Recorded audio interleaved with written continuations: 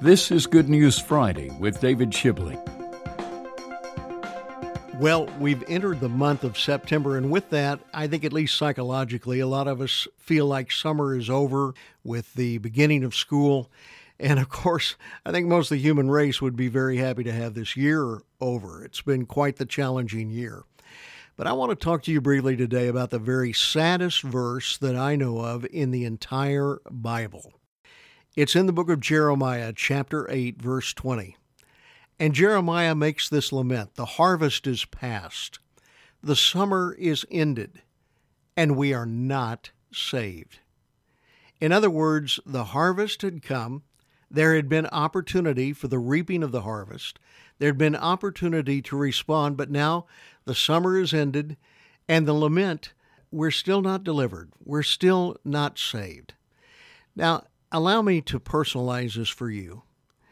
The harvest is past, the summer is ended. We have entered a new season as far as weather is concerned, or we're entering it. But let me ask you, what about your spiritual condition? Would you have to say with lament, the harvest is over, summer's ended, and I'm not saved? Do you know your own personal condition before God? Harvest is not open-ended. When Jesus spoke about the harvest, most of the time his disciples thought he was talking about a physical harvest in the fields, but Jesus was referencing a spiritual harvest, a harvest of people. He said, look out on the fields, they're white right now for harvest. And in fact, that is why this podcast exists, because I know that there are people who need to know Jesus, who don't know him, and it's my sincere prayer that if you're one of those, that having found this podcast, you will now find your way to the Lord Jesus Christ. Harvest is not open-ended. You know, I've heard a lot of people say over the years, well, just give me a little more time. Later, I'm going to make that commitment. You know, there's a story about that in the Bible where Paul the Apostle was talking with the governor of Judea. His name was Felix. And Paul began to reason with this very unrighteous, ungodly man who was debaucherous, in fact, in many ways. But he began to reason with him about righteousness, about self-control, about judgment to come. And Felix's response was that he began to tremble. He was afraid.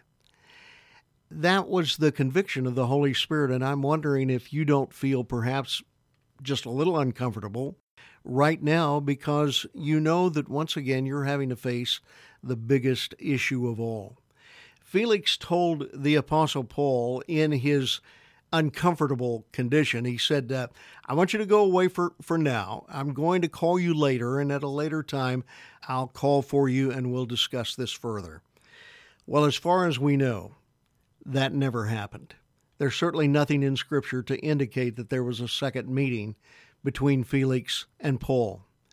Now, I'm telling you that story because this may be your last opportunity to encounter Jesus Christ.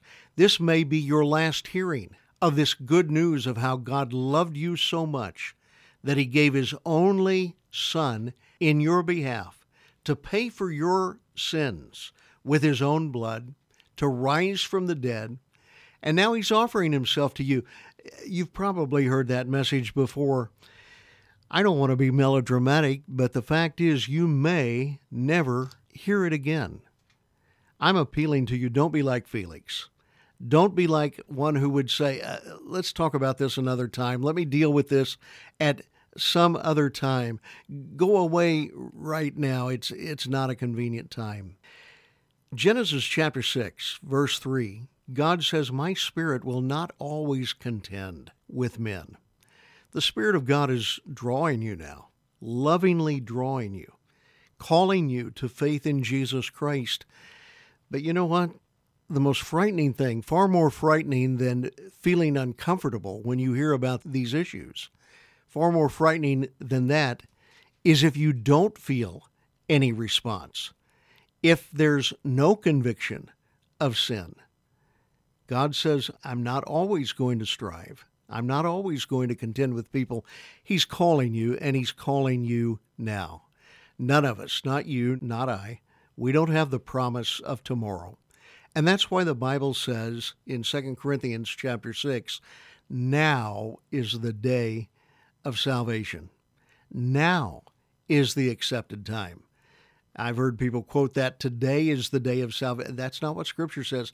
Not even today, not even later on in this 24-hour period. Right now, at this moment, God is calling you, giving you opportunity to open your life to Jesus Christ. God's Spirit right now is drawing you. Jesus, God's Son, died for you. God the Father has open arms, ready to receive you. Question is, will you receive Him? Will you turn from your sin right now and say yes to Jesus Christ, putting Him in charge of your life? Allow me to lead you in a prayer, but make this the prayer of your heart. Don't just parrot the words. Make it your heart's prayer to God. You could say something like this: Dear Lord Jesus, thank you for dying on the cross for me. Right now, I'm turning away from all of my sin. I don't seem to have power over some of the sins in my life, but I am turning away from them, and I'm turning to you. And I'm receiving you now, Lord, into my life. Jesus, you be the King. You be the Lord of my life. I believe that your shed blood was the full payment for all my sin, and I'm receiving that payment right now. Come into my life, change me. Make me a new person. Make me the person I was created to be. Let me just say, if you're praying that prayer, there's great news. God will not cast you out. Jesus said, whoever comes to me, that includes you. That includes that prayer that you prayed just now. If you come to Him, Jesus said, under no circumstance will I turn you away. And so He's receiving you now. And let me just encourage you. Right now, this is the day of decision. This is the choice that you make. And when you open your life to Christ, turning from self, turning from sin, and opening your heart to Christ, He then receives you. And believe me, that's Good News Friday or any day. This is David Shibley. Thanks for listening to Good News Friday with David Shibley, founder of Global Advance. To find out more about what it means to follow Jesus, visit chataboutjesus.com. That's chataboutjesus.com, or call 888-NEED-HIM.